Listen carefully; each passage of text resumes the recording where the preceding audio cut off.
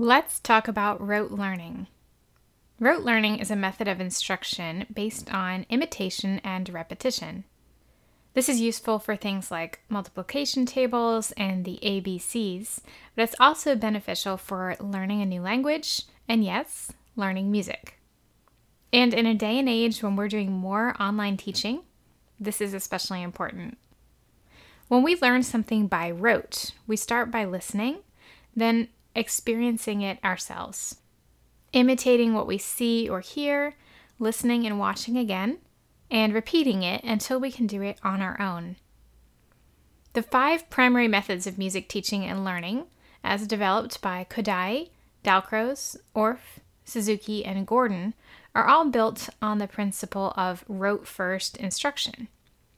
This means that children are taught through imitation, listening, and active experience before being asked to read music notation. The Gordon Institute for Music Learning, founded to advance the research of music educator Edwin Gordon, states that through rote learning experiences, students build a solid foundation of oral and performing skills through singing, rhythmic movement, and tonal and rhythm pattern instruction before being introduced to notation and music theory. Similarly, researchers and piano pedagogues Dr. Julie Nair and Catherine Fisher, authors and creators of the Piano Safari method series, advocate music is an oral art, so students must learn music with their ears as well as with their eyes. A balance between pieces taught by notation, eye, and those taught by rote, ear, will help students deeply understand and fully express music. Today, I want to talk about 3 of the primary benefits of rote learning in music education and offer some practical step-by-step techniques for incorporating rote learning into your teaching approach. I'm Ashley Danu, and you're listening to Field Notes on Music Teaching and Learning. Writing field notes is a way of documenting and processing what we see in the world. This podcast is a collection of creative ideas, practical strategies, and thoughtful observations from the field of music teaching and learning. Here you'll find creative and pedagogically sound teaching tips, fresh new approaches you can use in your ministry and teaching, and insight into a few tried and true systems and creative processes designed to help you do your best work. Let's get started.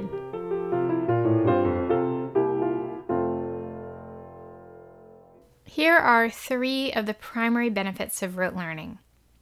Number 1, it builds musical understanding. Teaching a song or piece by rote helps children develop an awareness and understanding of musical patterns, or meaningful groups of notes.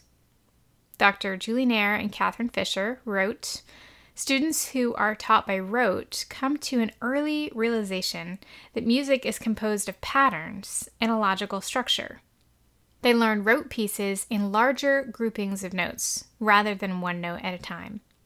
They notice repeating ideas and variations of these ideas more easily when the distraction of reading the score is removed." Number 2, it broadens awareness of musical styles and sounds. When learning language, children are able to imitate much more complex words and phrases than they are able to read on their own. The same is true in music. Children are able to listen and respond to music that is much more complex than they are able to sing or play with notation. As such, this provides an opportunity to expose them to a wider variety of musical styles and sounds. As Edwin Gordon observed, we understand what something is by comparing it to what it is not. As music educators, that means the more diversity in tonal and rhythm patterns, phrase structure, tonality, tempo, range, and form we can provide in our teaching, the more learners will be able to develop their musical vocabularies and build discrimination skills. So number 1 was it builds musical understanding. Number 2 was it broadens awareness of musical styles and sounds. And number 3, it develops listening skills. As I mentioned before, music is an oral art. Though we often think of the visual components of music learning, it does involve both the ear and the eye. Creating opportunities to focus solely on listening skills is a valuable part of the learning process, especially at the beginning. It's important to separate these two experiences, the oral and the visual, and develop them individually. Rote learning provides an opportunity for learners to focus solely on the oral components of a song or piece without the distraction of the visual components. So, how to incorporate rote learning into your teaching sequence? Well, since rote learning is based on repetition, it's important to think about ways to prepare, introduce, and reinforce new musical concepts over the course of several weeks. Spend some time studying the music that you plan to teach. You'll be able to teach much more effectively if you know the material really well. Remember, since children aren't looking at the music when they're learning by rote, they'll be focused on you. You'll be able to keep them engaged and teach more effectively if you don't have to keep looking at the score. So I suggest having the rote piece memorized or mostly memorized. Think about ways to prepare new concepts such as melodic or rhythmic patterns, dynamics, meter, etc. in advance.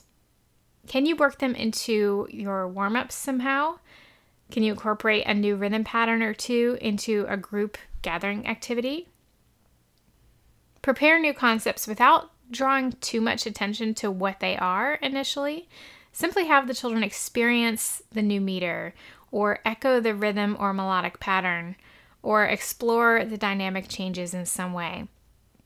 This way, by the time you introduce the rote song or piece a week or two later, some elements will already be familiar to them. Here are a few quick and easy strategies for teaching a song or piece by rote. Number 1, use the whole part-whole sequence. Sing the song or piece in its entirety, from memory if possible, before breaking it into patterns and individual phrases. Edwin Gordon observed, "A class may need to hear a song 4 to 6 times before most students are able to sing it accurately. Keep them actively involved in the listening process by adding a new task to each repetition."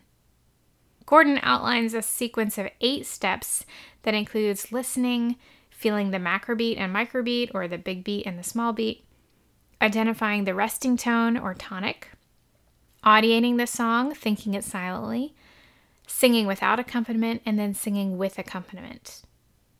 Another useful approach is to ask a series of thoughtful questions to guide learners in their listening each time. Ask the question, demonstrate the song or piece again as they listen, and then discuss the answer. Here are some questions I ask my students. What dynamics do you hear? What types of notes do you hear, long or short? Are there any rests in this song? Do you hear any patterns that are repeated? Do you hear any repeated notes? Do the notes of this phrase go up or down? Do the notes of this phrase move by step or by skip? For piano students, you might ask some more specific questions like, does this piece begin with left hand or right hand? Which finger plays first? How many times do you hear middle C or treble G or some other landmark note that you're working on? Is the sound smooth and connected or short and separated, or both?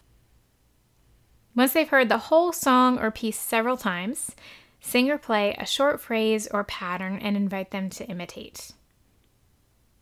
Number 2, chant the rhythm. Keep a steady beat on your lap and have the children imitate. Chant the rhythm phrase by phrase on a neutral syllable such as ba, or rhythm syllables such as ta and titi, or do and do day if you've introduced them. And have children echo you for each phrase. Repeat as needed, and talk about patterns that are the same and different. Number 3, sing on a neutral syllable. If teaching a song by rote, establish tonality on the piano. You can play a 1-4-5-7-1 sequence in the key that you're singing in, or sing a broken triad. Bum, bum, bum, bum, bum. When first introducing parts of the song, Use a neutral syllable such as do or bum, or solfege if you've introduced it. Start with 2-measure patterns, call and response, and then work up to 4-bar phrases. Repeat as needed, and use visuals to help with intervals, direction of the lines, phrasing, etc. Number 4, chant the text. Chant the text in rhythm, phrase by phrase, and have children echo back. Point out words that we sing differently than we speak, like the word ever versus eva when singing. Spend a few minutes talking about what the text means and explaining any words that may be unfamiliar. Number 5, sing with text. Once you've introduced the musical phrases, rhythm and melody separately, and read through the text, sing a phrase or a part of a phrase with text and have children echo back, call and response style. Start with 2-measure patterns again, or 4-bar phrases, and work up to longer sections. Repeat as needed until children can sing the phrases on their own. If you're teaching a piano or instrumental piece, play a phrase or part of a phrase and have children play it back, call and response style. Repeat as needed until children can play the phrases on their own. Now, a quick note about singing. I recognize that some of you may not be working with choirs or elementary music classes, and you're teaching instrumentalists. Rote learning in this context may look a little different than it does in choir or a group setting, especially if you work one-on-one. Again, you can still give your students things to listen for as you play through the piece multiple times to get in those repetitions, and then play a pattern or phrase for them to echo back. But I will say, Gordon advocated that even instrumentalists learn and experience singing their pieces. If the piece doesn't have text, use a neutral syllable. It's important to have your students experience singing their pieces and learning by rote that way, and then transfer the skills they gained from that experience to playing on their instrument. To recap, here's what we covered in this episode. We talked about the value of rote learning, specifically in music education. We reviewed 3 primary benefits of rote learning: building musical understanding, broadening awareness of musical styles and sounds, and developing listening skills. And I shared some step-by-step strategies for incorporating rote learning into your teaching approach. Do you use rote learning in your teaching method? What strategies have you found to be most helpful? I'd love to hear from you. Thanks so much for listening today. For written notes, related links, and more information on today's topic, visit ashleydanu.com/fieldnotes. You can find me on Instagram @AshleyDanu and @AshleyDanublog on Facebook. If you enjoyed this episode, it would mean so much if you'd leave a review in Apple Podcasts. This will help others discover this content in the future. Plus, I'd love to hear what you like about the series and if there's anything specific you'd like to hear more of in the future. Again, thanks so much for tuning in today. See you next time.